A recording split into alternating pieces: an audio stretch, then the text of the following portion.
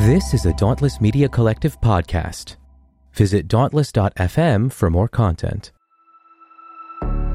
One of the reasons why I think it's so important to talk about abortion in the context of reproductive justice is that we have to recognize that pregnancy is a moment in time, right? And that, you could have a perfect pregnancy, give birth to a perfect baby, and then bring that baby home to an apartment that has lead paint on the walls. Or bring that baby home to a neighborhood that doesn't have clean water. Or put that baby into a public school that is completely a part of the school to prison pipeline, right? And so we just talk about abortion as this one moment of, do I stay pregnant or not stay pregnant? And we don't think about the complexity of people's lives. Hi, I'm Nate. I'm Gail. And this is Full Mutuality. Today on the show, I'm very excited to introduce you all to our guest. Her name is Kim Mutcherson. She is professor of law at Rutgers Law School in Camden, New Jersey, and an expert in reproductive justice. Now, there's a whole lot going on there, so we're going to dive into it today. This is going to be a fun conversation. Welcome to the show, Kim. Thank you so much for having me. So before we dive into the meat of this conversation, I do want to start off with some real casual stuff. What are some of your favorite activities, books, movies, TV shows, all that fun stuff? Well, one of my favorite activities now is playing the piano, which I did for years and years and years when I was much younger. And then as a teenager, I did the thing that your parents always say you're going to regret, right? I said, I don't want to play anymore. Didn't play for years. And then about a year and a half ago, I was like, you know what? I'm going to start playing the piano again. So I started taking lessons, and it's great. Nice. I love it. Yeah. Nice. So that's my big thing now. Okay. And that's great because you're on sabbatical now too, so you get the time to dive into that. Those hobbies. I totally relate to that because I do kind of regret I didn't stay with music, but I was in the music world for my entire childhood, and then you can get back into it. Yeah, that's true. Never too late. Oh, I have a pop culture question for you. So, Gail and I have been watching this show that we love, and I know in a previous conversation you had mentioned you read the books, the Silo series. Yes. Okay. Have you had a chance to check out the TV series? So I started watching the first season, and I probably watched 2 or 3 episodes. Okay. And I liked it.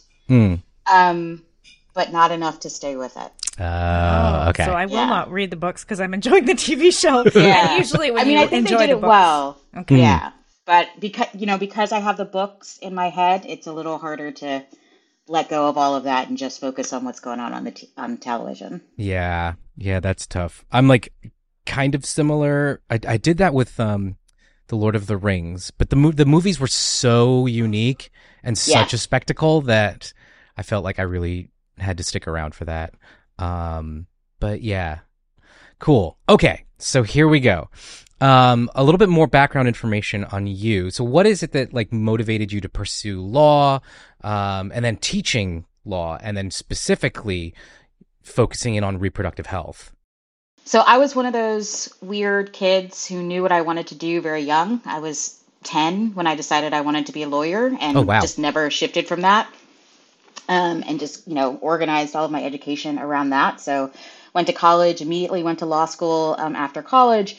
And I went to law school to be a public interest lawyer. That was, my plan, best laid plans of mice and men and all that. And so I graduated and I had a public interest fellowship. I started doing work at a place in Manhattan called the HIV Law Project, which I loved and got to do amazing work there. And then about 2 years into that, I thought, I was living in New York. I was living on a public interest lawyer's salary in New York. And I was like, I'm not sure that this is tenable.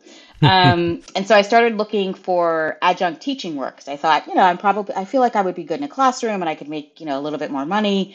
And I ended up applying for a job at NYU in their lawyering program. It was a full-time job, which is not what I was looking for.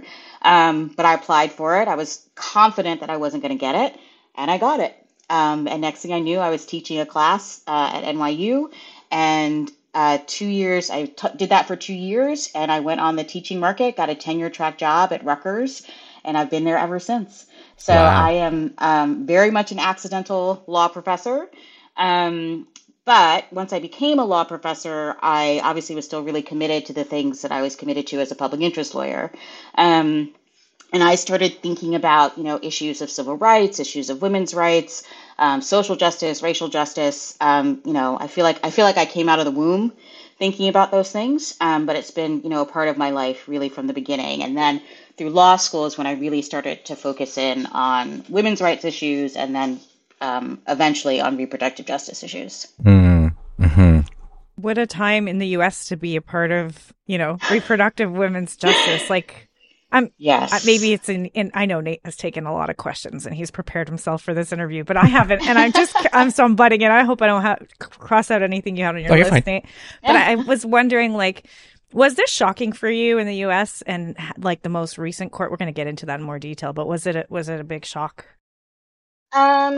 It wasn't, I think before it happened, and before the leak of the opinion, a lot of us who do this work were of the mind that the Supreme Court was going to do what it had been doing for a while, which is every chance that it got chipping away at Roe. And that's what we were sort of picturing, because the idea that they would completely overrule Roe was so drastic and so, frankly, so obviously political, right? Nothing had changed except for the people who sat on the court. Yeah. And literally just a couple years before, they had an abortion case where they reaffirmed Roe. So it was really, it was such a bold move to just say, we've got and this is essentially what happened, right? We've got the votes, and so we're going to overrule Roe. And so I think what I was surprised by was that they did it so quickly. And that they were so unconcerned with, issues of legitimacy and issues of how people think about the Supreme Court. And I think what has happened since then is that, the backlash on the court has just been tremendous. Thank goodness. Yeah. Doesn't impact them at all, right? They have jobs for life. They're not worried about it.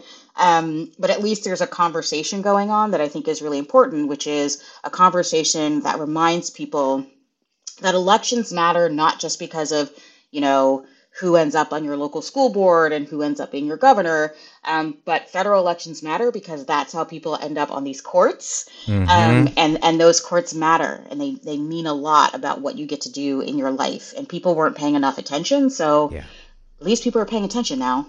Yeah, absolutely. I think let's hit rewind on the story, and then we'll come back to the present day and the future a little bit. But let's go back to the 70s. And we have the landmark decision, Roe versus Wade, essentially protecting a woman's right to an abortion in general for all that entire time from 1973 to 2022. Could you give a little bit of history on that case, and what those protections meant that were afforded to women?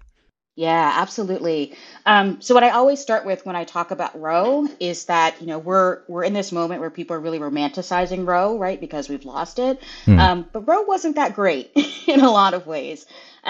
So, it was a case that came out of Texas. Texas had a statute, all bad things start in Texas, I guess. You feel free to cut that out. Nope. We actually have one of our good friends who listens to the podcast who's from Texas. She would probably echo your opinion. All right. I'll accept it then. So, Norma McCorvey, she was a young woman, in her young 20s. She was on her third pregnancy. The previous two pregnancies, she had given birth to children who she then put up for adoption. She gets pregnant a third time, and she says, I don't want to be pregnant. Texas at the time had a statute that said you could not have an abortion unless your life was in danger, and you basically had to go in front of a panel of doctors and convince them that you should be able to have an abortion, which of course she wasn't going to be able to do. And so she became the Roe in Roe versus Wade. And her lawyer, Sarah Weddington, was this, very young feminist lawyer who decided she was going to take this case and amazingly was able to get it all the way up to the Supreme Court. She argued it in the Supreme Court. She also was in her 20s. She was very, very young. And she argued it in front of the Supreme Court and was able to get a decision written by Justice Blackmun that essentially said that the Constitution protects a woman's right to terminate a pregnancy. But it was very focused on physicians in a very odd way. Justice Blackmun had a career as a lawyer for the Mayo Clinic at one point, and so people think that that's part of what was going through his head, that he wanted a decision that was sort of rooted in science and medicine, and then that would make it more palatable, I guess, to people. So the decision that the court came up with was, yes, you have this right to abortion, but the state also has an interest in potential life. And their goal was to sort of balance those interests. So they came up with a trimester framework, right? They just sort of mapped it on to what pregnancy looks like. And they said in the first trimester, states cannot regulate at all. It's not a state's business what happens to in a first trimester. In the second trimester, states can regulate, but they can only regulate to protect the health of the pregnant woman. And then in the third trimester, states could go so far as to ban abortion, but any ban on abortion had to have an exception for the life or health of the pregnant woman. And that was basically, the cornerstone of law until about 1992. And in 1992, the court decided a case called Planned Parenthood versus Casey, which came out of Pennsylvania.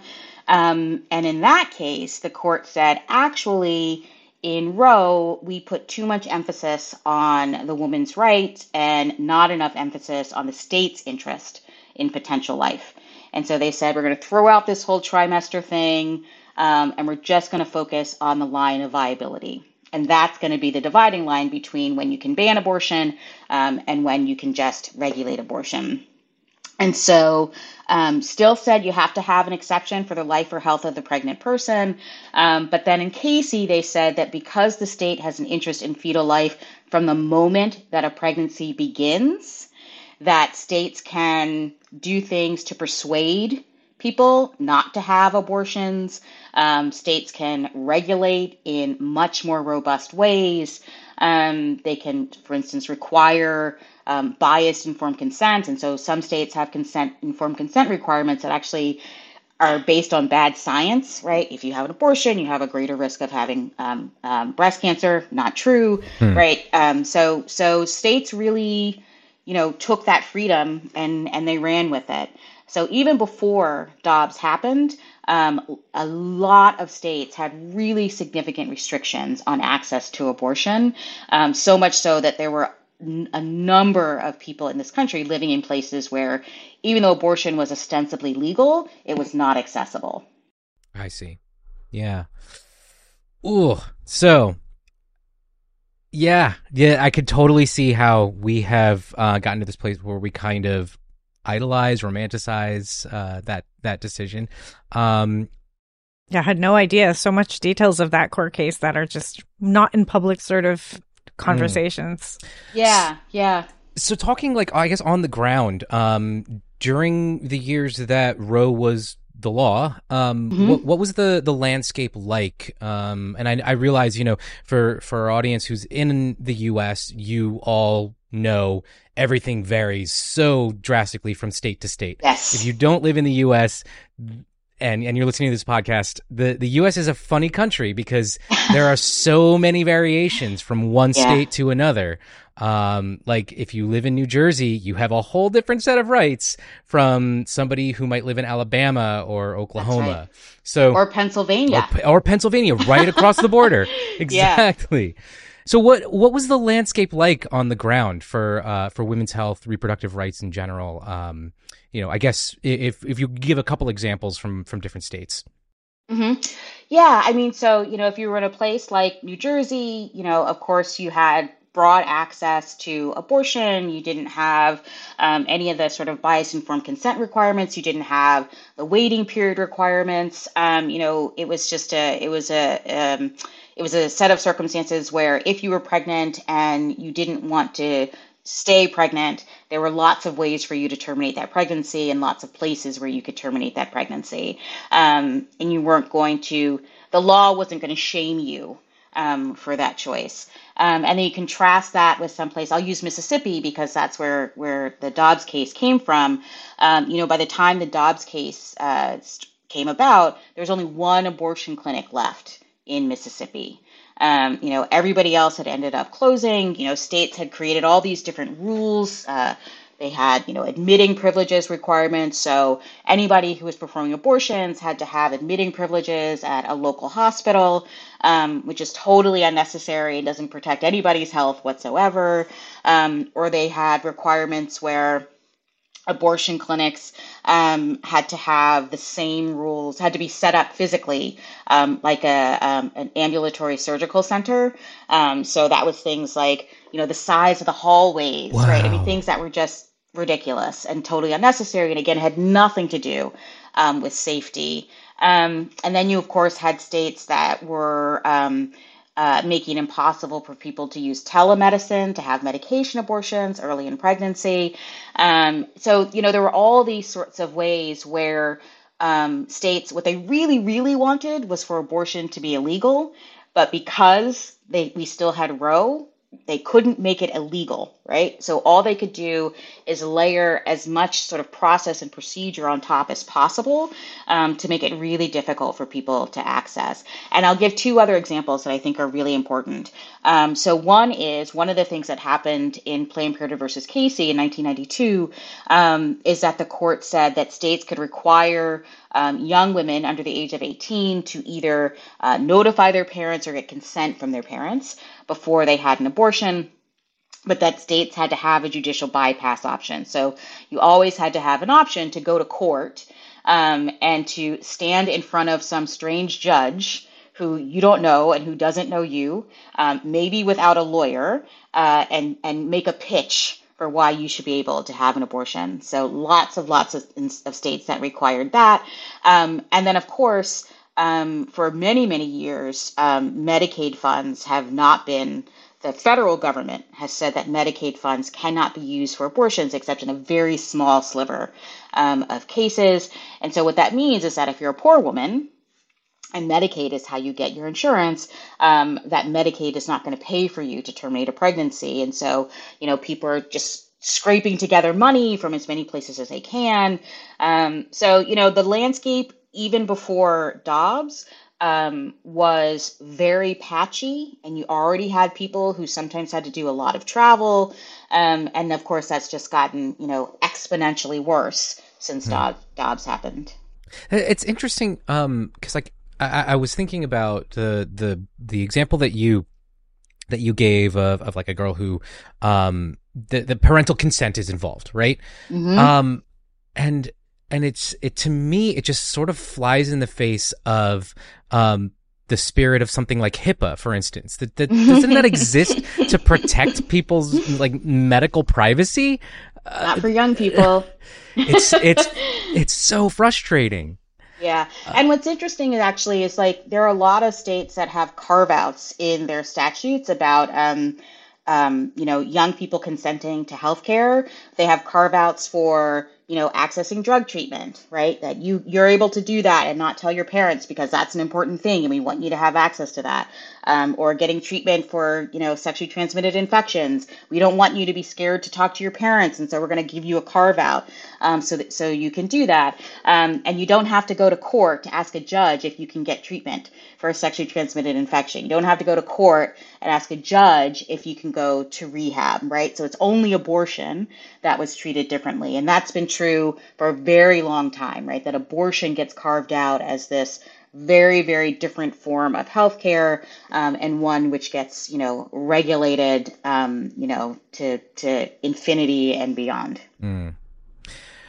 I think that brings us to a point in this conversation where we can sort of pause from take a quick break from the this part of the conversation and move into a space where we sort of talk about why abortion is such a big deal in the U.S. What is the attitude here, the history behind it and whatnot. And so the world that I come from, that Gail comes from, that a lot of our listeners are all kind of coming to our podcast from, is the world of conservative evangelical Christianity.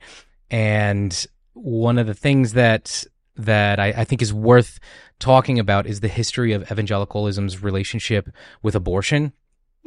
And maybe even to paint an even bigger picture of that, like the U.S. versus even other places. I know as a Canadian, when, Roe v. Wade got overturned, a Canadian government spoke up right away to say, in Canada, you guys will still be protected. Like, just sort of an acknowledgement. We don't see things this way. And it was making Canadians nervous. Like, can women's rights be just pulled away? The U.S. is right underneath us. I mean, we're not that different than Americans, are we? And I think there's that sort of a fear.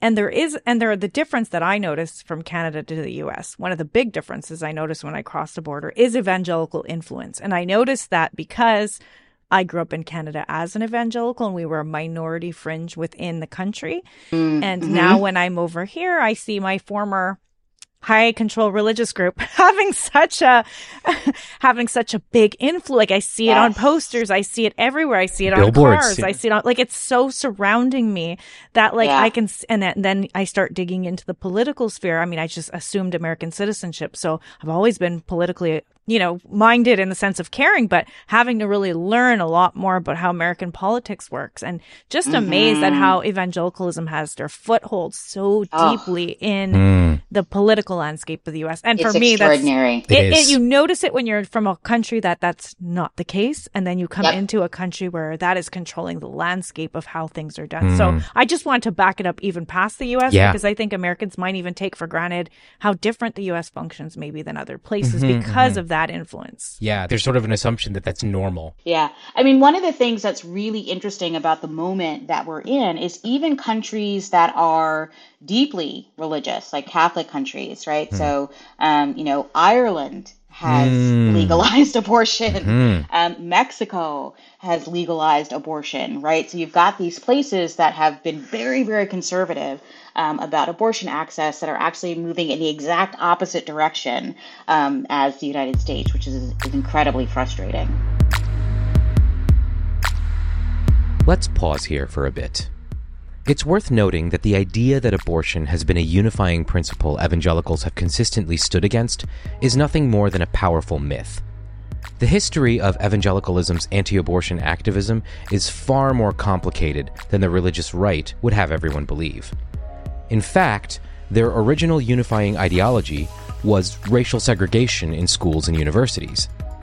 The following information is drawn heavily from a May 2022 article in Politico by Randall Ballmer, the John Phillips Professor of Religion at Dartmouth College and author of Bad Faith, Race and the Rise of the Religious Right. We'll link to the full article in today's show notes. During the 1970s, the IRS made quite a few attempts to rescind the tax-exempt status of private, church-sponsored segregation academies, institutions that admitted only white students, including my own alma mater, Bob Jones University, which would lose tax-exempt status in 1970 and not regain it again until 2017. The battle against what they perceived as government encroachment on their businesses would be an operative principle for many decades to come, but their anger towards racial integration and their defense of segregation was not going to spark the political movement that many evangelical leaders hoped for. It wasn't until a conservative activist named Paul Weyrich recognized this that evangelicals began to rally around a different cause in the late 1970s. In 1968, the flagship publication of evangelicalism, Christianity Today, organized a conference with the purpose of discussing the morality of abortion. Almost 30 evangelical theologians participated in the debate for several days, issuing a statement that, according to them, allowed for many different approaches to the issue. Whether the performance of an induced abortion is sinful, we are not agreed. But about the necessity of it and permissibility for it under certain circumstances, we are in accord, read the statement. Carl F. H. Henry, Christianity Today's editor-in-chief from 1956 to 1968, said that a woman's body is not the domain and property of others. and Harold Lindsell, who succeeded Henry at the magazine from 1968 to 1978, stated, "If there are compelling psychiatric reasons from a Christian point of view, mercy and prudence may favor a therapeutic abortion." In 1971, delegates to the Southern Baptist Convention, conservative evangelicalism's largest American denomination, passed a resolution that called for the legalization of abortion. They reaffirmed their pro-abortion position in 1974, the year after Roe v. Wade was decided, and reaffirmed it again in 1976. In response to Roe v. Wade, W.A. Criswell, pastor of First Baptist Church in Dallas and president of the Southern Baptist Convention from 1968 to 1970, issued this statement. "I have always felt that it was only after a child was born and had a life separate from its mother that it became an individual person, and it has always, therefore, seemed to me that what is best for the mother and for the future should be allowed." Even one of abortion's greatest enemies, James Dobson, stated in 1973, the same year that Roe v. Wade was decided, that the Bible was silent on the issue of abortion, and an evangelical Christian could certainly believe that a developing embryo or fetus was not regarded as a full human being. As support for evangelicalism's crusade against the government for forcing schools to integrate was growing weaker, Paul Weyrich stumbled on the issue that he believed would rally evangelicals to their political cause: abortion. Finally, Jerry Falwell and other leaders of the religious right had the issue that would mobilize their followers and, thankfully for them, divert society's scrutiny away from the racist origins of their movement. It would still take some time for the anti-abortion cause to stick with voters and evangelical-friendly politicians. In a 1980 campaign rally in front of over 10,000 cheering evangelicals, Ronald Reagan didn't even mention abortion a single time during his address, even though it would have been an issue du jour. Evangelical leaders conveniently leave out two important pieces of their history when discussing the topic of abortion.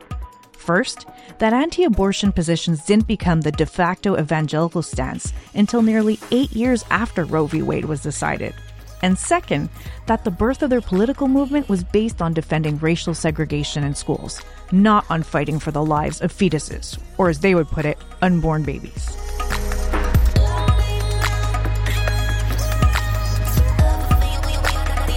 Hey there, my name is Allison from Battle Creek, Michigan, and you're listening to Full Mutuality.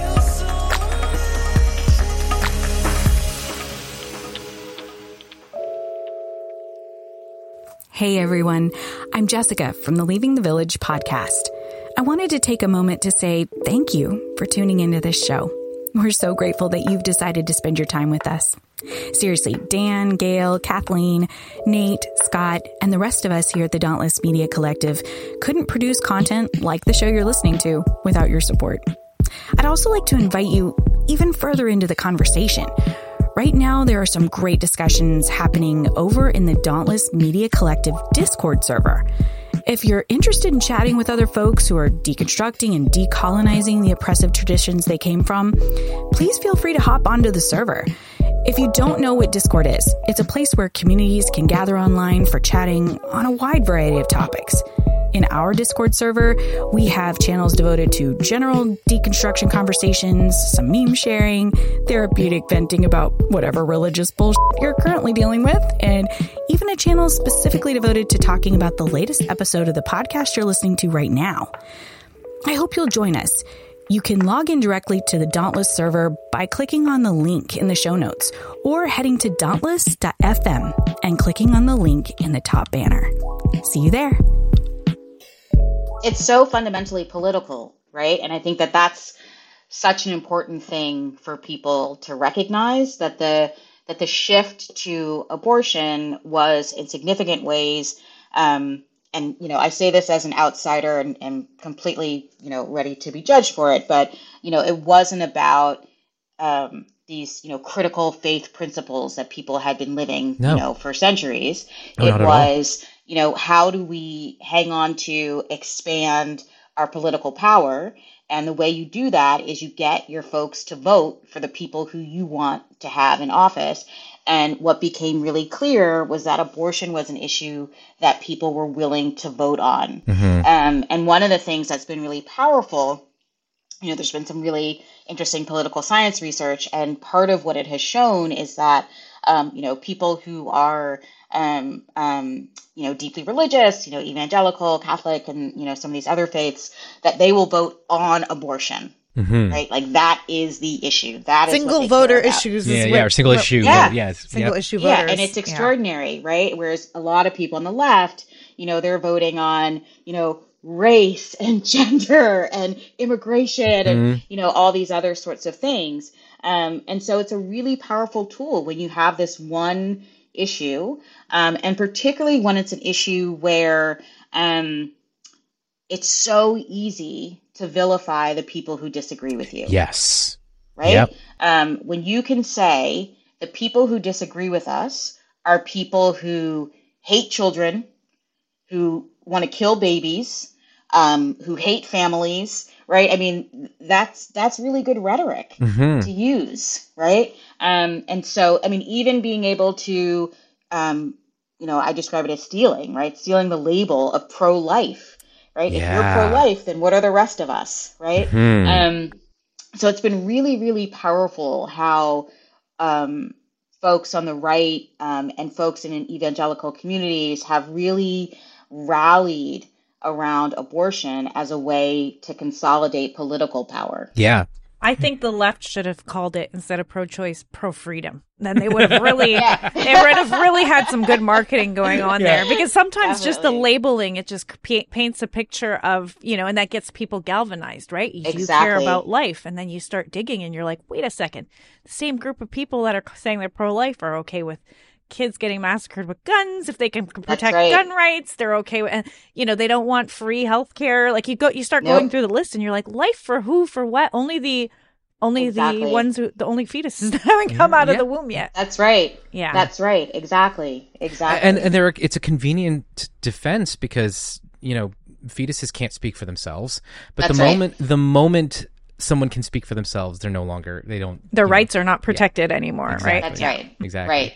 Right. Now you got to pull yourself up by your bootstraps and all of that. 2-week-old infant, pull yourself up by your bootstraps. Lazy. I do find it all interesting too, because even in the both the Catholic and evangelical Bible, the idea of life starting at conception, it's not in there. Nowhere in any of those texts can that concept even be close to found. Like maybe they might say, you knit me in my mother's womb before I was even born. You knew, the hairs on my head or whatever. And, you knew me, you formed me. If you look contextually, God, in that story, God was talking to Jeremiah, and the character in the Bible, Jeremiah, was feeling, dejected. He felt like he couldn't do what he was called to do. So God, encouraged him by saying, I knew you and I called you to do this thing long before you were ever born. It was a very specific conversation between the God character and this other character, Jeremiah, in the was it Jeremiah or Nehemiah? I'm not sure. One of the characters in the Bible. I definitely don't know. It is fascinating to look at the texts and to see, I mean, for me anyway, because I grew up with this being the basis of why we believed what we, like evangelicals are very rooted in what does the Bible say.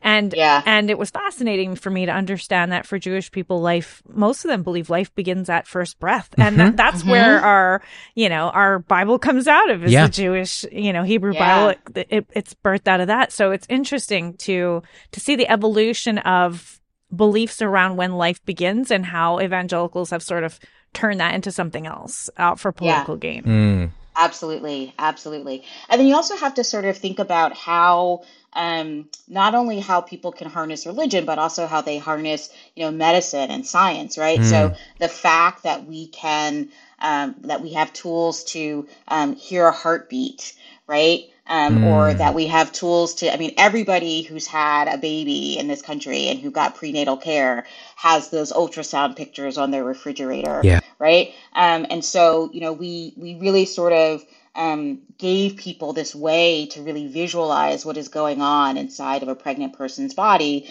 and to convince people, frankly, and the other thing that helps with this is that people are like deeply ignorant about their bodies, right? And so you sort of think about those billboards that, I've seen them in Jersey, but they're, all over the country, where it's like, my heart started beating at, 6 weeks or 7 weeks or something, and they've got like a 6-month-old baby, right? I promise you, that is not what a 6-week fetus, embryo really, right? Looks like, right? And so because people are, ignorant of many different things, they are visualizing something that's just not true, right? Particularly with most 90+% of abortions in this country happen in the first trimester, right? And I promise you that what is happening there is not a 6-month-old who's being terminated in utero. That's just not how any of this works.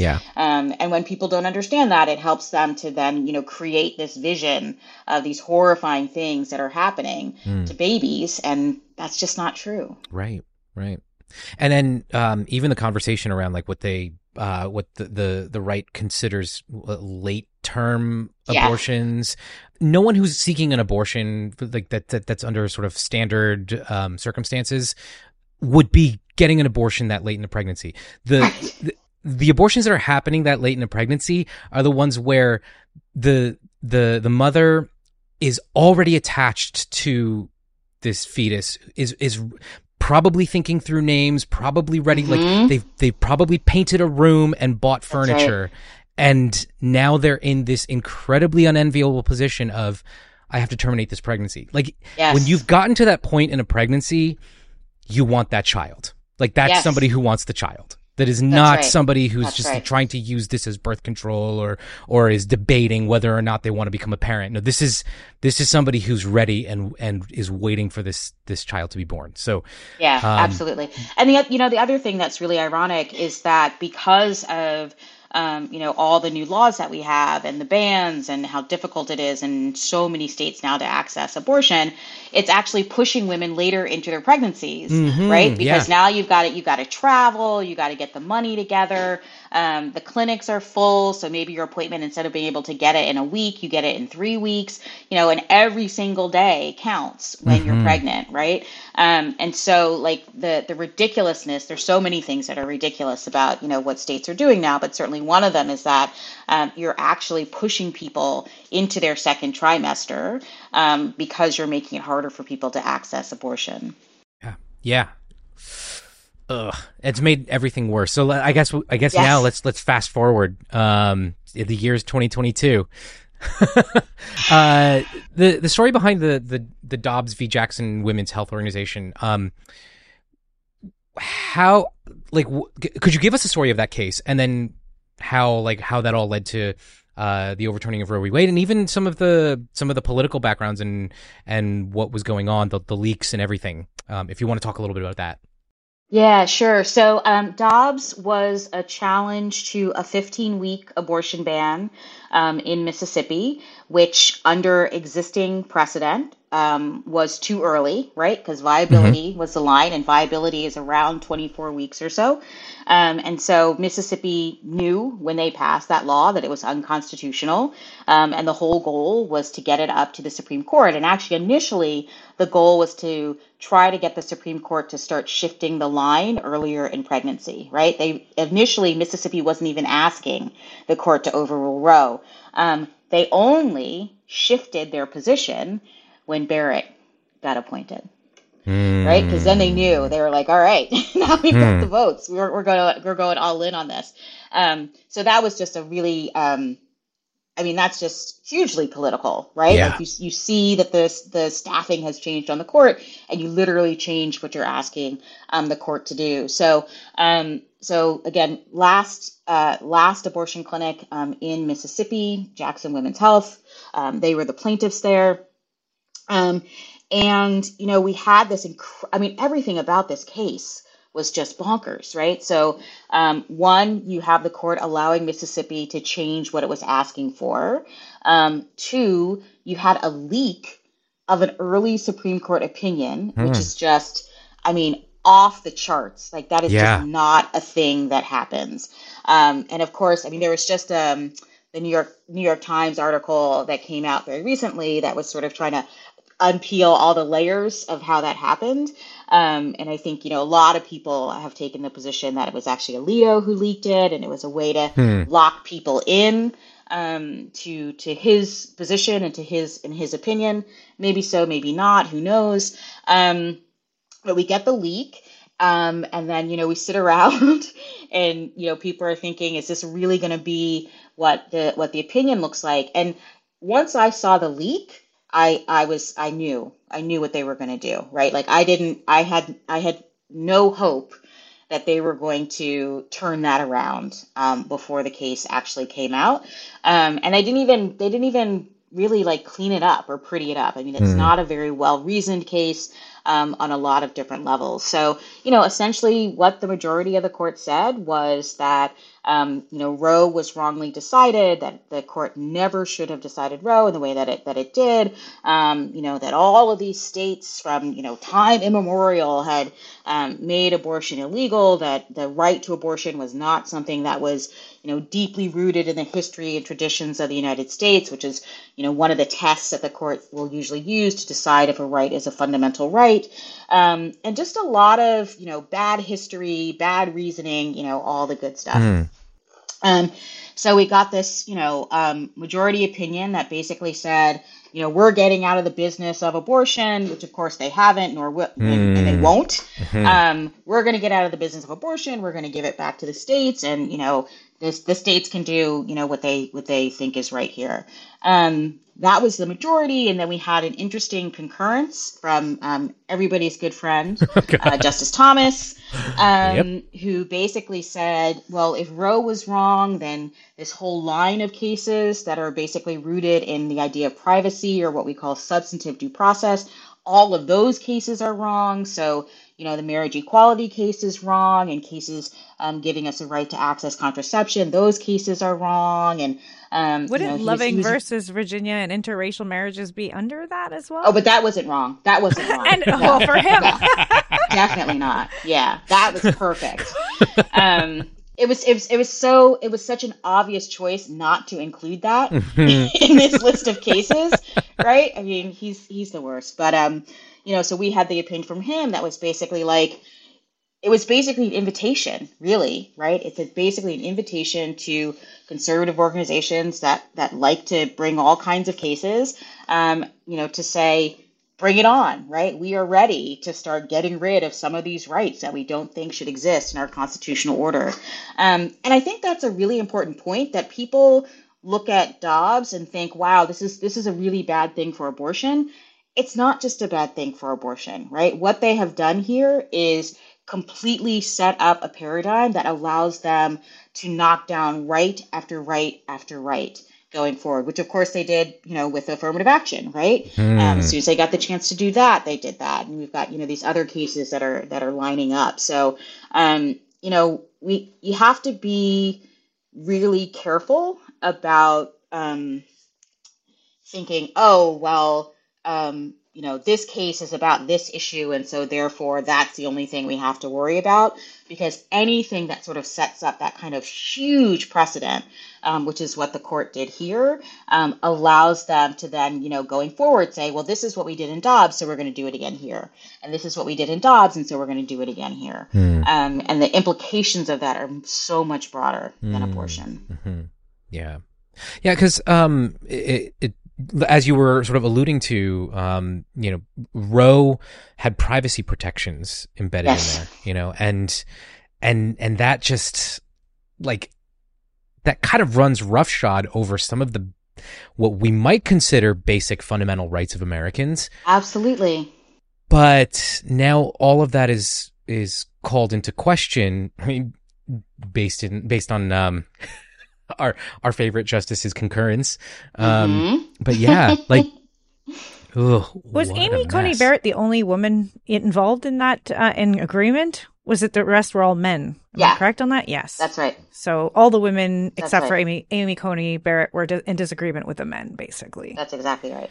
Surprise, surprise, surprise. Yeah, which is basically how all these cases are coming out now, right? They've got their 6-person majority, and they're gonna do as much as they can. with those numbers. Yeah. So the future is, so I'll just to throw out another wrinkle into this, right? So we've got the mifepristone case now, right? That's going on now too, which is about access to one of the two medications that are used for medication abortion. Medication abortions can happen up to 10 weeks into pregnancy, and they are incredibly safe. The medications were approved over 20 years ago in this country, and we were even behind because they've been approved in France. And, we know that these things are safe. So people think, oh, the mifepristone case, it's about medication abortion. Well, yes, but it's also about whether the Supreme Court has to give deference to decisions made by federal agencies, right? Because essentially what the court would be saying if it decided that mifepristone needs to come off the market, or that the ways that the FDA has regulated mifepristone are problematic, is saying we know better than the FDA, which is insane, right?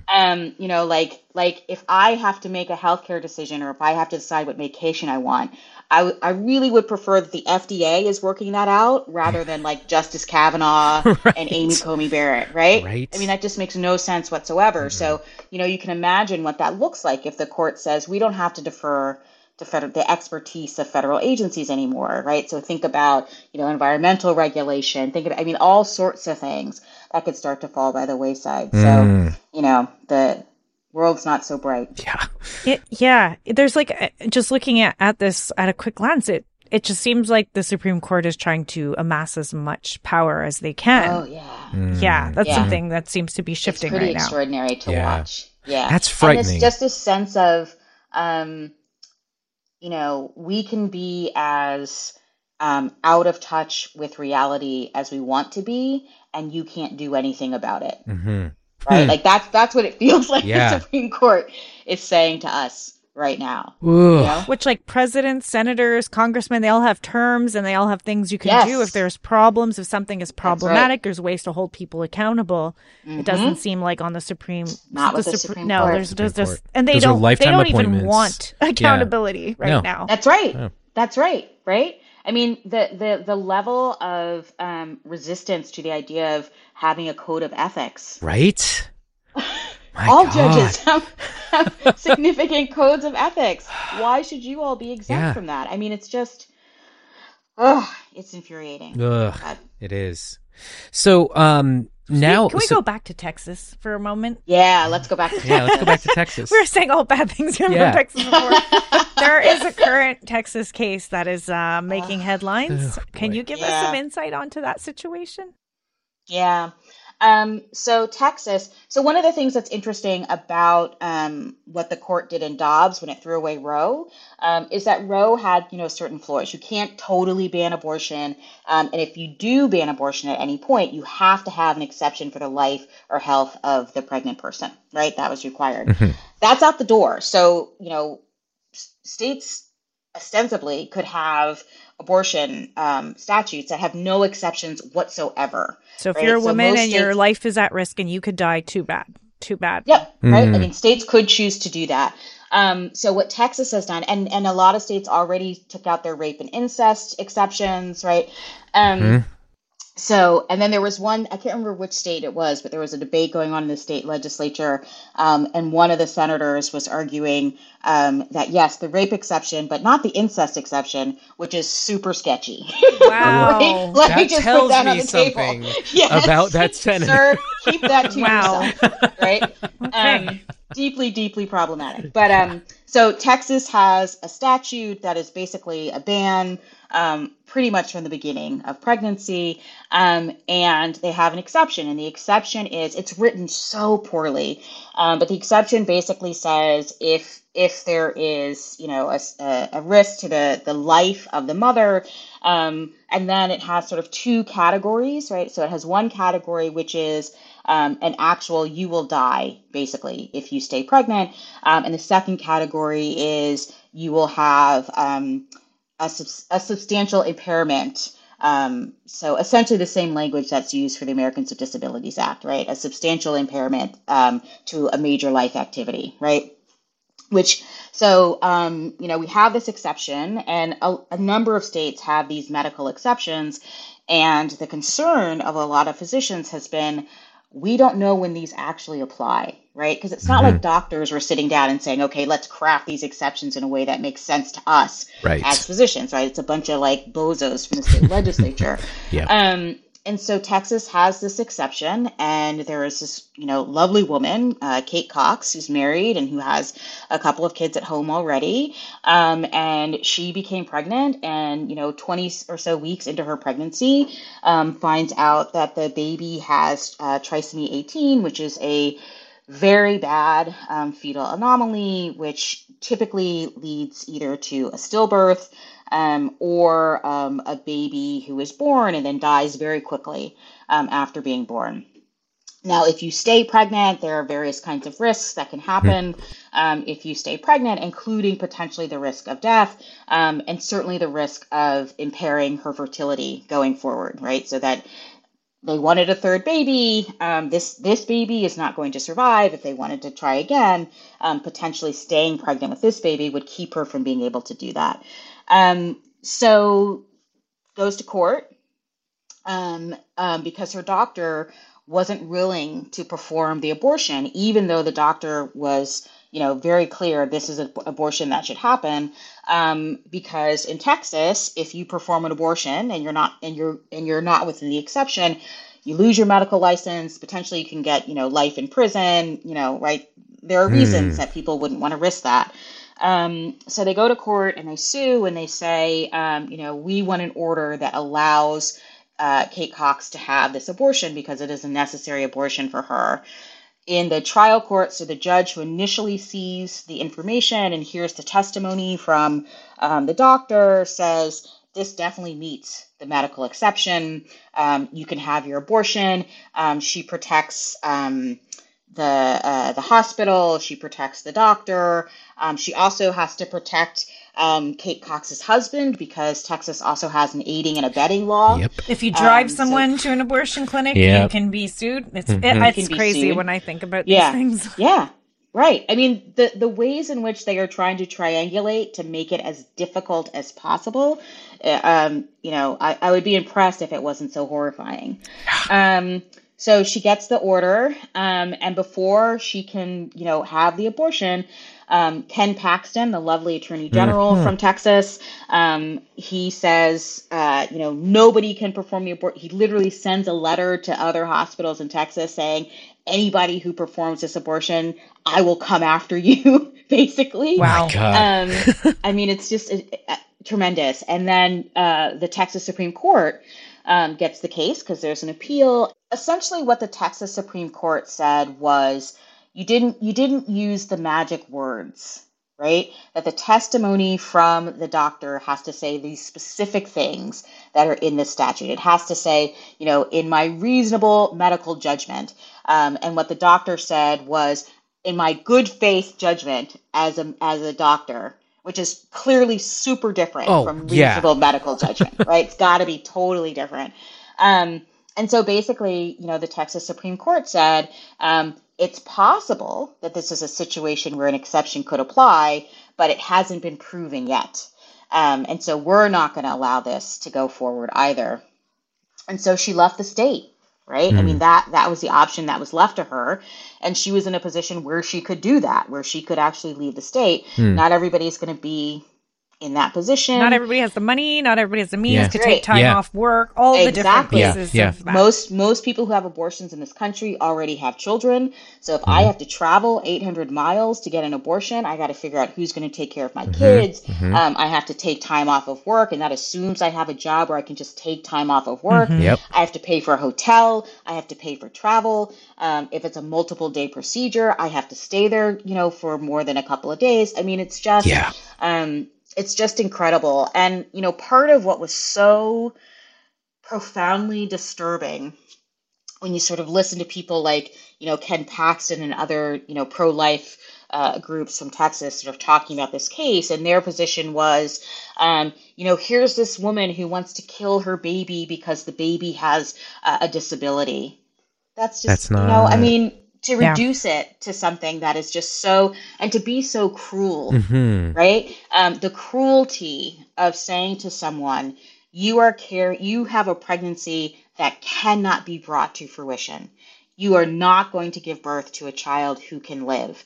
So you're 20 weeks pregnant. You're going to stay pregnant for 20 more weeks until that fetus dies inside of your body, right? Which is super, super risky. Or until the point where you have to either be induced, so you have to labor to produce a dead baby, or you have to have a C-section to give birth to a dead baby, and just completely ignoring the physical and mental anguish that is involved in asking someone to do that.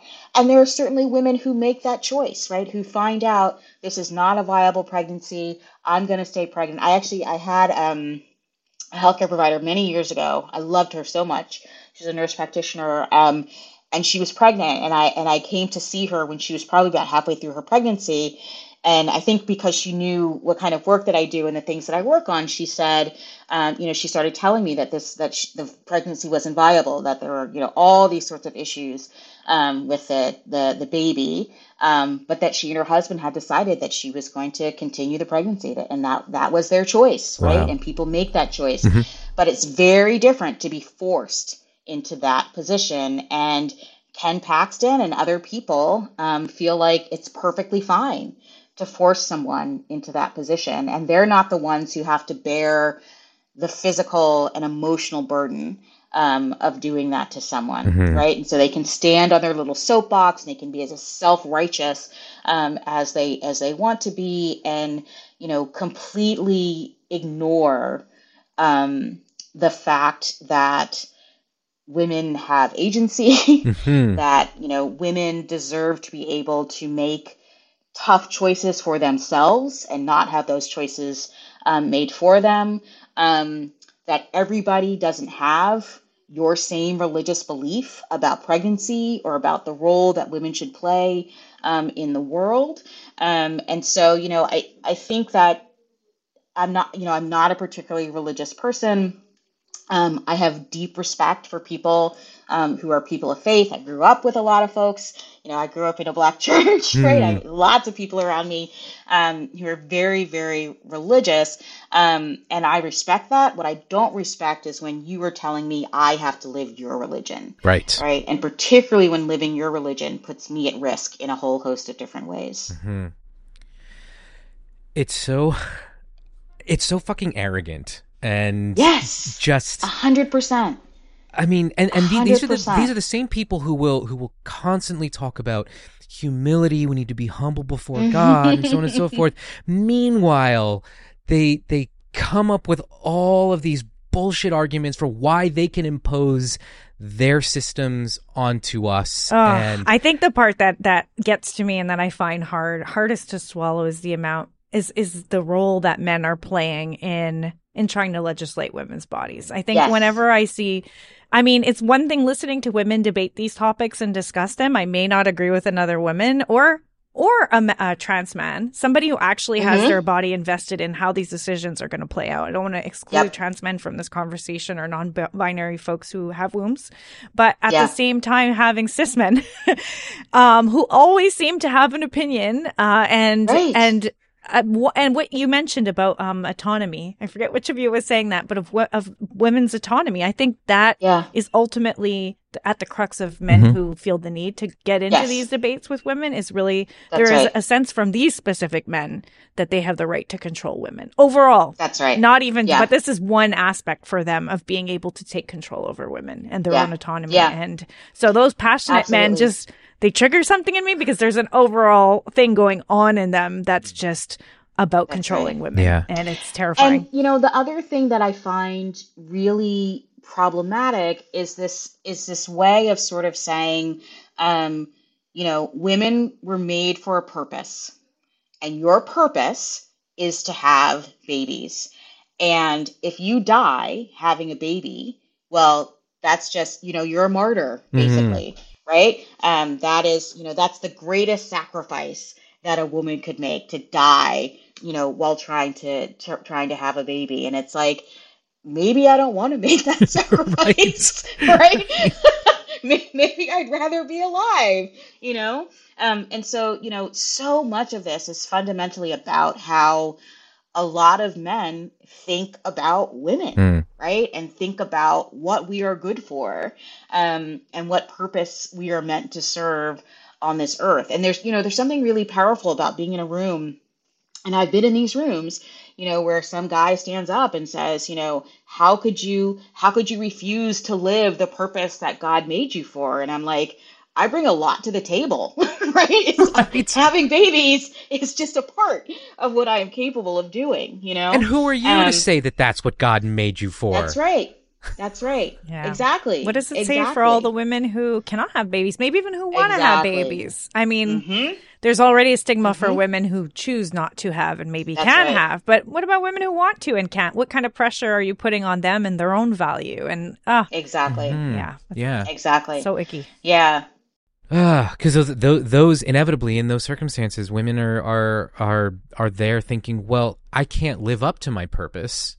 And so what do I exist for? How shitty is that? Get out of those churches, please, ladies. Get out. Just leave them. They're not good. They're not safe for you. You have more. Your value and worth goes beyond your ability to bring babies into the world. Yeah, absolutely, always. Are you an alumnus of an evangelical college or university? Or have you ever wondered what attending or working at one of those schools is like? The Chapel Probation Podcast brings you the stories from students, faculty, and administration who experienced all the racism, the queerphobia, the misogyny, and purity culture weirdness that are kind of the hallmarks of these schools. I'm Scott Okamoto, author of Asian American Apostate, Losing Religion and Finding Myself at an Evangelical University, which tells my story of teaching English at an evangelical school and realizing I didn't believe in God or the Bible anymore. I created Chapel Probation as a complement to my book, but this podcast has become its own community of people who have stories of hurt and pain and stories of triumph during and after their time at evangelical schools. Some of the guests you've probably heard of, but most of them you probably haven't. But all the stories are incredible examples of surviving Christian schools and finding ourselves. You can find Chapel Probation wherever you listen to podcasts, and I hope you'll join us. So there's this whole conversation about reproductive rights and that landscape. You were the host of another podcast that I produce, and you're the former host of that podcast. And on that podcast, hasn't it been nominated for a bunch of awards? Oh, yeah, there are a few awards that it's up for. To bring that up. Yeah. I'll brag for the both of you. Exactly. But I remember on an episode of that podcast, you were speaking about reproductive justice, and differentiating it from this concept of reproductive rights. Could you elaborate a little bit on that? Absolutely. It is one of my very favorite things to do. So reproductive justice is a movement that was started by a group of Black women in the mid-90s. And these were women who, they were activists. They were doing amazing things in their communities across a whole host of issues, including reproductive rights related issues. And they were really frustrated with mainstream reproductive rights organizations, which at the time and, frankly now, tend to be run by white women and often white women with class privilege. And, they really recognized that the mainstream movement was not focused on thinking about fighting for a number of issues that were deeply relevant, particularly to Black women. And so they started this separate movement, and it has 3 tenets to it, which seems simple, but are actually quite complicated. So the first is that every woman has a human right, or I should say every person has a human right to decide if she wants to become pregnant, that she has a human right to decide if she doesn't want to become pregnant or to stay pregnant, and to have the resources to make that decision. And third, and this is the one that I think is so important and goes back to something we were talking about before, that you have the right to raise your children in safe and healthy environments, right? And so there are these like sort of three pieces to it. And one of the reasons why I think it's so important to talk about abortion in the context of reproductive justice is that we have to recognize that pregnancy is a moment in time, right? And that, you could have a perfect pregnancy, give birth to a perfect baby, and then bring that baby home to an apartment that has lead paint on the walls, or bring that baby home to a neighborhood that doesn't have clean water, or put that baby into a public school that is completely a part of the school to prison pipeline, right? And so, when we just talk about abortion as this one moment of do I stay pregnant or not stay pregnant, and we don't think about the complexity of people's lives, right? So, that woman who has an abortion at 25, at 40 might be a patient in an infertility doctor's office, right? Or that woman who chooses not to have that abortion at 25 might have her kids taken away from her at 30 because she doesn't have enough money to keep the heat on in her house. So to just talk about this like small slice of the world and just forget about the fact that once those babies are born and exist in the world, we should still feel a sense of obligation to them and to their families and to their parents, is part of what, reproductive justice gives us. And it very specifically and carefully, doesn't tell us the only thing that really matters is your choice, right? To have an abortion, particularly because the context in which people make that choice is always going to have various kinds of constraints, right? Nobody is just sort of, standing in a room by yourself with full agency saying, okay, I'm going to have an abortion, right? It's, okay, I've already got 2 kids at home, or it's, I'm pregnant by someone who is a terrible person. I don't want to be, yoked to this person for the rest of my life because we have a child together. Or this is a fetus that has an anomaly and I don't want to stay pregnant for 40 weeks knowing that, this is not a baby who can survive or that this is a baby who will suffer. Life is really complicated and complex. And so many of the discussions that we have really try to sort of flatten that out, right? And you just can't do that, particularly in this context. And it's really, really frustrating to see people sort of, draw this kind of, either you're going to have the baby or not have the baby, without thinking about how much is involved in making decisions about pregnancy, about parenting, and about, the hopes and dreams that you have for your own life. Right? We're all allowed to have our own sense of who we want to be and how we want to get there and the choices that we want to make. And to decide that there's this group of people in this country for whom that right doesn't exist, is essentially saying that there's a group of people who simply don't deserve the same level of respect as other people do. Sounds like the pro-justice, am I saying that right? Pro-reproductive justice. Reproductive justice. Reproductive justice as opposed to reproductive rights is a very much pro-life on the more expansive version of what that word should 100%. Mean. It's whereas that term is being used for has been very misused. Actual true pro-life involves so many different other people besides just a fetus. It involves the mom, it involves the other siblings, it involves the entire family, the community surrounding. The community, exactly. Yeah. All of it. And I haven't even, we've had this whole conversation. I haven't even talked about the fact that, this country has the highest maternal mortality rate of any developed nation, right? Yeah. The gall, the nerve, the audacity to insist that people stay pregnant in a country that doesn't even care enough about women to keep us alive during our pregnancies, right?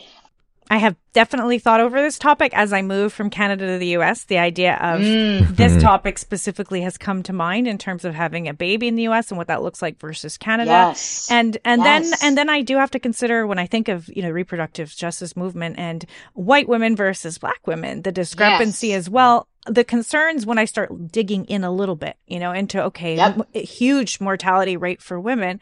Wait, what? Mm-hmm. How can this gap be this significant and huge? That's right. Yeah. And then understanding how when the movements are led up by people who aren't being affected and how much of a difference that makes to the overall picture as well. Absolutely. Yeah. It's really, it's the hypocrisy that gets me, right? Mm-hmm. So it's like a state like, like Texas saying, okay, we don't want you to have an abortion, but we also don't want to provide Medicaid for more than a couple of months at postpartum. Right. We could extend it to a full year, but we don't want to do that because we don't want to spend that money. Right. So it's the things that people get away with, right? The rhetoric that they get to use. And then, nobody is challenging them on all these other bits and pieces, all these ways in which they are cruel, to people of color, to poor people, to people who are undocumented. They just get away with it. Yeah. Yeah.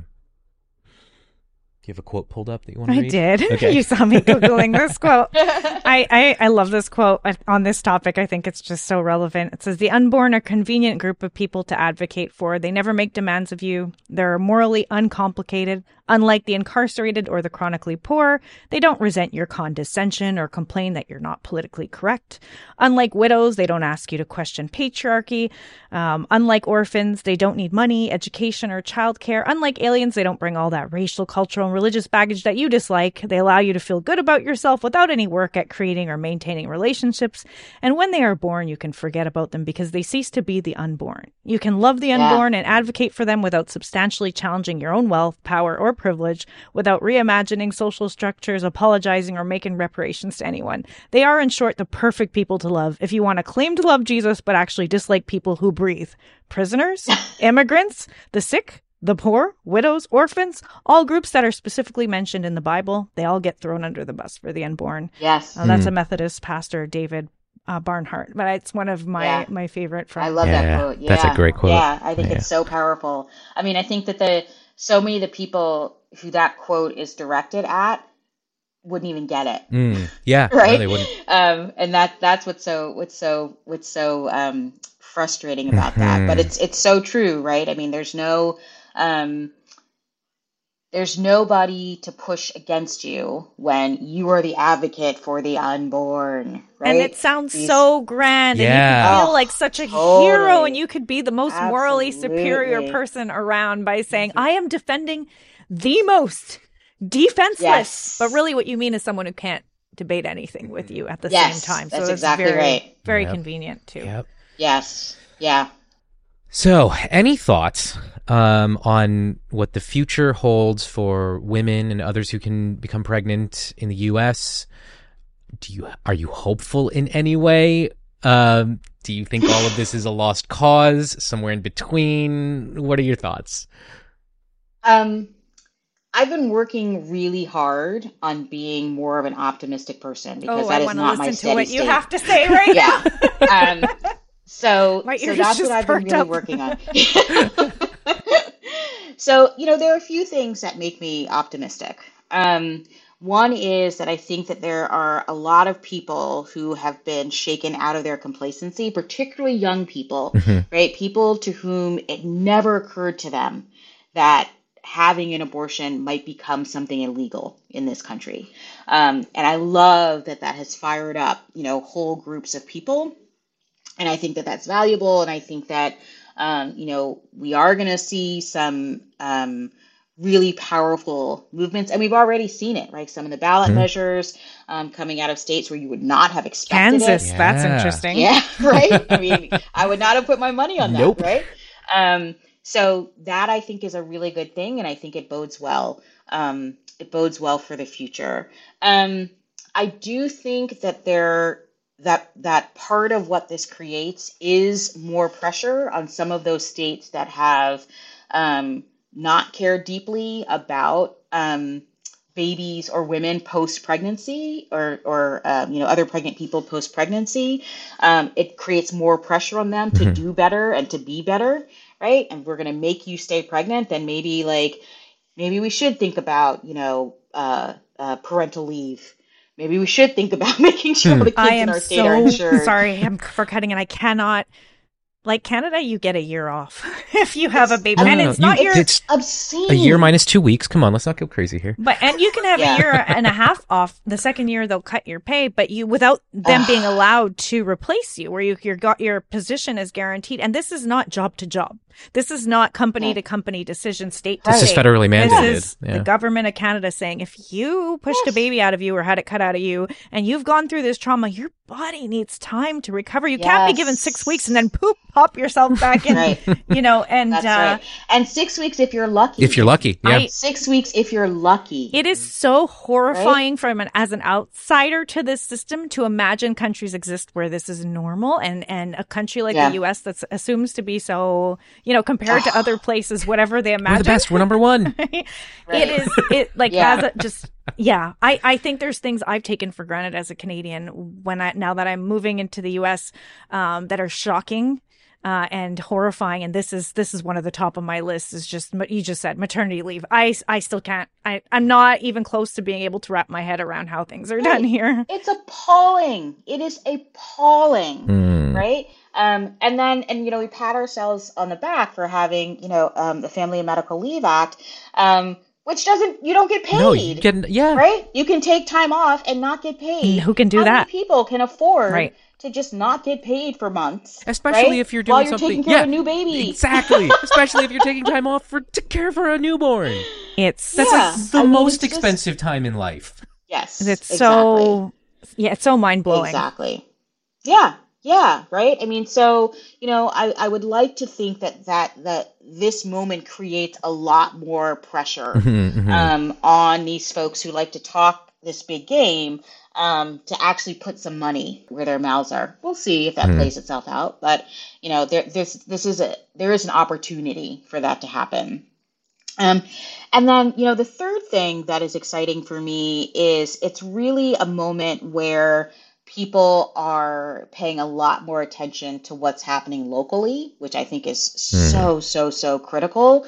You know, there are states that have amazing state constitutions, you know, state constitutions that specifically provide a right to privacy, state constitutions that actually have an equal rights amendment in them, which we have never been able to get into the federal constitution, right? We don't have an ERA in the federal constitution. I think a lot of people don't realize how much is not in our constitution. Yeah. Right? You don't have a right to education. You know, there's no equal rights amendment. But we have guns. To housing. We have guns in the We do have guns. As many guns as you want. Yes. And that, you know, that's who needs parental leave when you have as many guns as you want. Exactly. You know? Oh man. So it's really quite stunning. So, you know, I think that people are recognizing that the organizing that needs to be done on a local level, both in terms of elections, you know, if you're, again, I'm right across from Pennsylvania where they elect judges, which by the way is bonkers, but whatever. That's wild. You know, then you need to be at every election where judges are being, you know, put on the bench, that those things matter. So again, right, this is a moment where people hopefully are having their eyes opened and are feeling, you know, sort of galvanized, and also frankly recognizing that, you know, the rights that we do have are precarious. And I don't think that a lot of people, right? I mean, there are lots of us who have identities that put us in a position where we're constantly thinking about how precarious our rights are, right? You know, it's only since 2015 that I can get married, right? Because I'm gay, right? You know, and that is a right that the Supreme Court could take away like that, if they chose to. So, you know, there's a lot that we have to be vigilant about, that we can't just sort of sit back on our couch and say, okay, well, you know, this is America, the land of the free and the home of the brave. Because quite frankly, you know, from the beginning, this country wasn't made for all of us. Right. This country has never been about protecting all of us, right? It's been a very narrow band of people who wrote the Constitution. I mean, the thing that I always say is, right, we have such a commitment to this document that was written by people who thought it was okay to own other human beings. Right. Right? Yeah. I mean, what? Yeah. Right? Please don't talk to me about how important freedom is and this, that, and the other thing, right?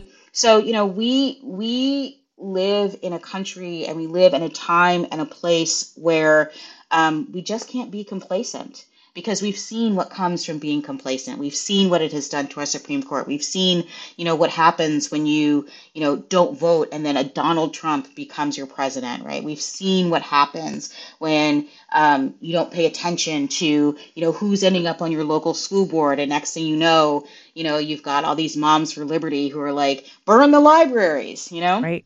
You mentioned complacency. You also mentioned in that, 2015 and the right to get married as a gay person. I mean, I'm looking over Nate's shoulders, and the next question was, I'm just going to read it out, but it ties exactly into this. You might have already answered this. I feel like what you were just saying sort of answers this question, but in case you had any other thoughts on it, from 2019 to 2023, you served as the co-dean of Rutgers Law School in Camden. You were the first Black person, the first woman, and the first LGBTQ person to be named a dean at Rutgers Law. So, and the question is, how does this identity inform your work? And I feel like you have already started to talk about that. Do you have anything else to add on to that? Yeah, I mean, the thing that I always say about that, right? So I became the dean in 2019, and the folks on the publicity folks, the comms folks, they were so excited, right? And so they were like, I'm in the newspaper and doing all these interviews and stuff like that. And the thing that I always say about that is that it took longer for my law school to have somebody like me, right, to have a Black person as the dean, than it took for the United States to elect a Black president, right? You don't get to pat yourself on the back for that. You had nothing, right? Like, the person who I am is not because of anything that Rutgers Law School did, right? So, I think it's really important and I was just talking to somebody about this the other day. There are still so many firsts that have not happened in this country. Yeah. So many firsts that haven't happened in this country. And there are still so many ways that this country makes it harder for whole swaths of people to be successful. And we're watching things being peeled away, right? So, the Supreme Court's decision and Students for Fair Admissions, that's going to have a real impact on who gets access to higher education. And if you can't get access to higher education, then how do you become the dean of a law school, right? Right. So, for me, one of the things that I think is really powerful about growing up as a Black person in America, and I don't want to speak for every Black person, but I think that for a lot of us, we grow up with a fundamental understanding of how deeply flawed this country is, and a fundamental sense that things can get better, and things are better than they have been, but that you can never be complacent, right? You cannot rest on your laurels, that there are lots of ways in which this is not a country that cares about everybody's success. Yeah. And I carry that with me, right? It was a huge part of how I thought about being a dean. It was a huge part of how I interacted with students. It was a huge part of how I thought about, hiring people, who was going to be in the law school and what kind of opportunities were we going to give to people who wouldn't necessarily always get opportunities, right? And that's a really great position to be in. I mean, there were, I could write, pages and pages of things that I did not like about being dean. And it was a really, really tough job. And because I was a first on these multiple levels, I would say that, Rutgers got a 3-fer in me. But because I was a first on so many levels, it makes you hyper visible, right? I mean, people are really paying attention, and, there are some people who really want to see you fail, and some people who really want to see you be successful. So there's, this different kind of layer that happens there. But, the best thing I will say about being a first in that way was the number of folks, younger people, who I got to meet in various sorts of settings. And whether it was, I got invited to go to a 3rd grade class at a charter school in Camden. I've now done it 2 or 3 times, and I love it. And the first time I did it, and it's all, Black and brown kids. They're, 9, 8 or 9 years old, and I think about the number of students of color who I have taught over the years who say, so many of our students at Rutgers are first gen law school, first gen college, and students of color who will say to me, I never met a lawyer who was a person of color until I came to law school.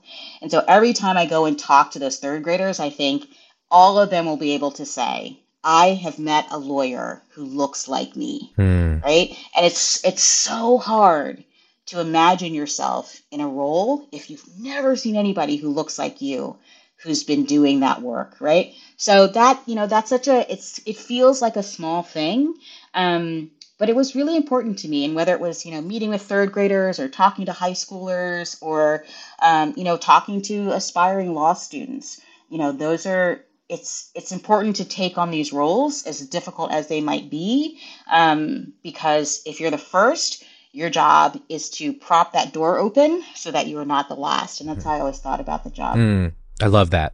Your job is to prop that door open so you're not the last. Yeah. And I just think of the intensity and magnitude of that. I mean, I could relate only as a woman in a patriarchal church where women were not put in positions of power. And then when they asked me to, I had such a reaction against it because it was like, but you guys don't do this. Are you sure? And I had so much questions. And then the pushback that I received from so many people in my community, because it was a patriarchal church, was immense and intense. And that was just on one level. That was just being a woman in a male-led environment. But then to think, add on another layer of being a Black woman, add on another layer of being a queer woman, and just the pressure, because I felt a lot of pressure, which is one of those three was enough for me. But but and people convinced me to pursue and continue and to pursue that when I was asked to, because initially I almost wanted to say no, and they were like, there are women in your congregation who need to see a woman in this role, and I was like, oh, yeah, that would have been very helpful for me growing up if I had a female youth pastor. I never had one growing up. Absolutely. So. Absolutely. And now being in an affirming church that has a female pastor and how much that has been healing for me to. Totally.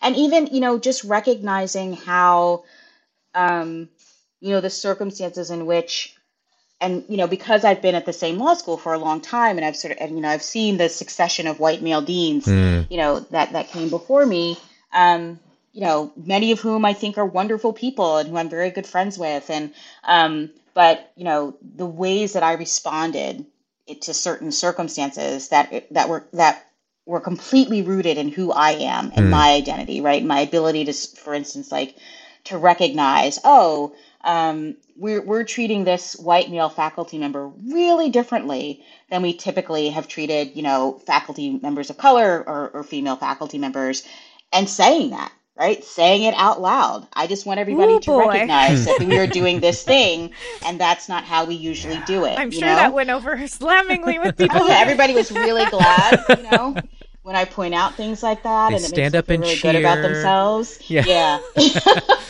But it's great, it's great to be in a room and to say, I've been here for 20 years, and I'll give you a perfect example. There's this particular way. I love the examples. Go ahead. There was this particular way that we used to constitute some of our committees at the law school, and essentially it was, the dean, along with other people in the administration, would create a slate, and you present that slate to the faculty, and the faculty always just signs off on it. Right? That was just 100% the way it had functioned, literally for 15, 16 years.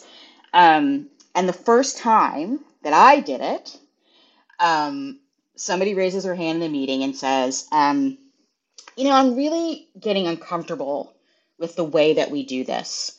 I really think that the faculty needs to have more input in how we're putting together these committees and blah, blah, blah. And I was like, oh, okay, because ever since I've been here, this is the way that we've done it, and now you want to change the way that we do it. That's interesting. And just saying it like that, that's interesting. And then having a conversation with people afterwards and saying, I am very clear on what just happened here. I'm very clear on why all of a sudden, there's this urge to change the rules, and I'm not going to pretend like, you just felt that way today. Right? There's a reason why suddenly you're uncomfortable with what we have been doing for the last, 20 years. And these are people who I've known for a long time and who, I am friendly with, even if not friends. And so it's really, it was an eye-opening experience. One I'm really glad that I did, and one that I'm really glad is over. Well, we're excited for you as you embark on this new chapter with Thank you. Playing piano and and relaxing and you've it's been a hard-earned sabbatical and excited for you going forward. Thank you. Did you have Thank you so much. any questions to go that you wanted to? Yeah, so I just a couple wrap-up type questions. Do you have any resources that as far as the various subjects we've talked about today, any resources that people could turn to, whether resources that are like aimed at lay people or even perhaps more academic resources? What do you have for us? And then anything that you share with us, I'll go ahead and put in the show notes as well. Sure. So for people who are interested in like a sort of basic primer on reproductive justice, there's this really great book that's called Reproductive Justice. And it's written by Loretta Ross, who is one of the founders of the reproductive justice movement, and a professor named Ricky Solinger. And that's a really great resource for people who just want to understand the context more, right? And so it's everything from, the history of forced sterilizations in this country to, welfare reform to prisons, right? And really pulling it all together. So I think that's a really great resource. If you're someone who is interested in what is happening in terms of abortion in this country, one place that's a really great place to get data is from the Guttmacher Institute. They're really sort of the biggest abortion research organization in this country, and they are very reliable. So if that's a piece that you want to know more about, that's a really great place to get that information. And then if you're interested in the litigation that's going on, and I will say again, abortion litigation is going nowhere. We will be seeing these cases for years and years and years to come. And they will be going up to the Supreme Court. So the Center for Reproductive Rights is a really good place to try to keep up with a lot of that litigation that is going on. And then I think that the last recommendation that I will make, which I think is a really good one as well, in terms of reproductive justice, is a book called Killing the Black Body, which was written by Dorothy Roberts. And Dorothy Roberts, she's now a professor at Penn, but Dorothy is like, everybody reads Dorothy, right? Like Dorothy is just the queen of it all. And she wrote this book called Killing the Black Body many, many years ago. And it's this really great collection that helps people understand the many ways in which Black women in particular in this country have really been abused and denigrated, often through legal channels. So, I think that there are lots of different spaces for people to start to understand the complexity of some of the issues that are reproductive justice issues. And I think a lot of that understanding has to begin with a really stark acceptance of this country's very deeply tragic history. Super important 100%. To understanding the context. Absolutely. Yeah. And finally, where can people find you online if they want to follow you, if they want to get a sense for, do you take pictures of food and post it to social media? Like what?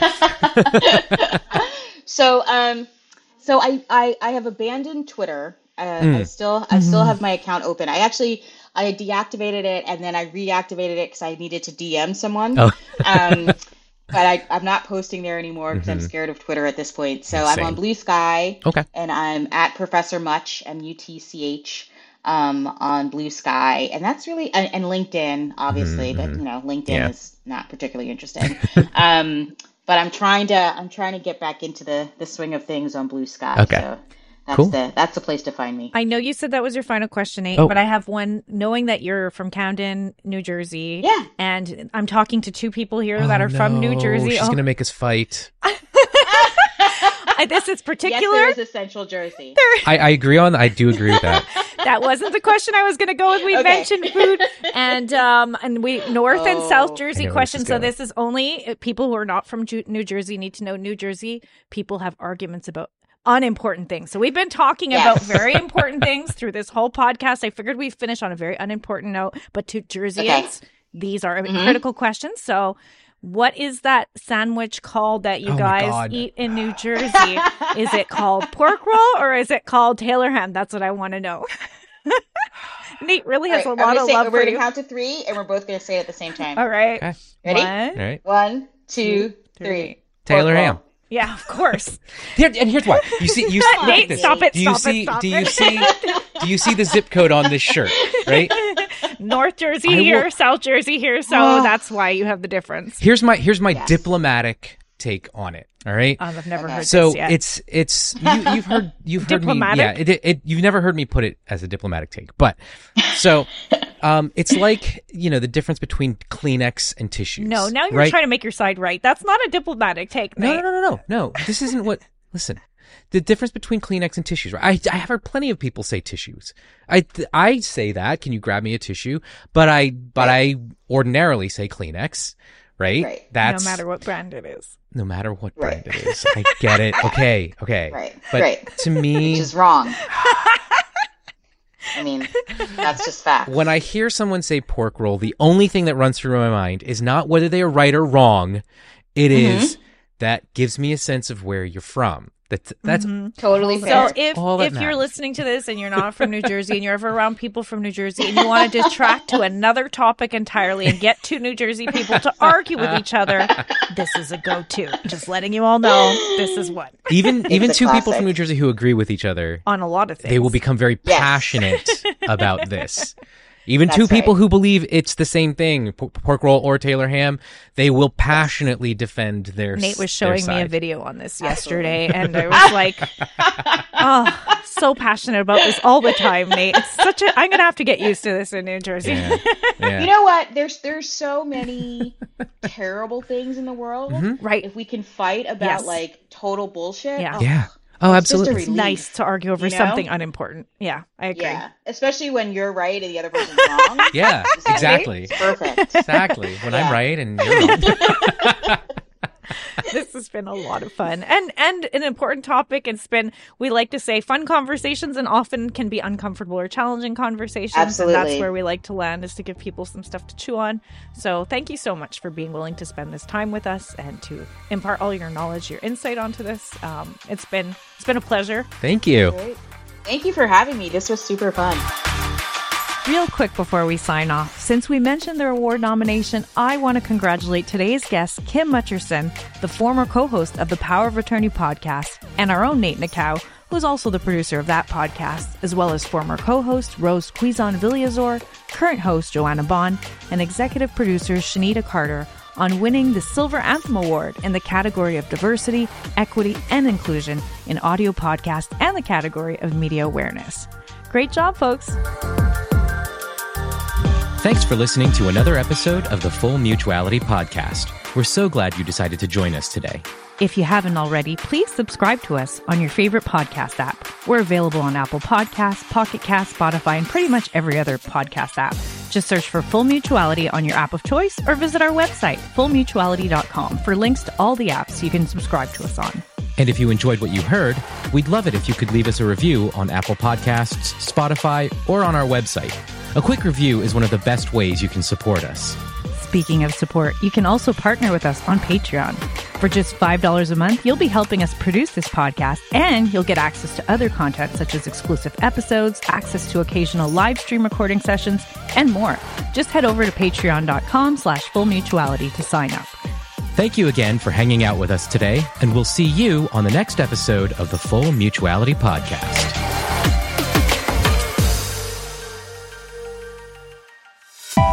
This is a Dauntless Media Collective podcast. Visit dauntless.fm for more content.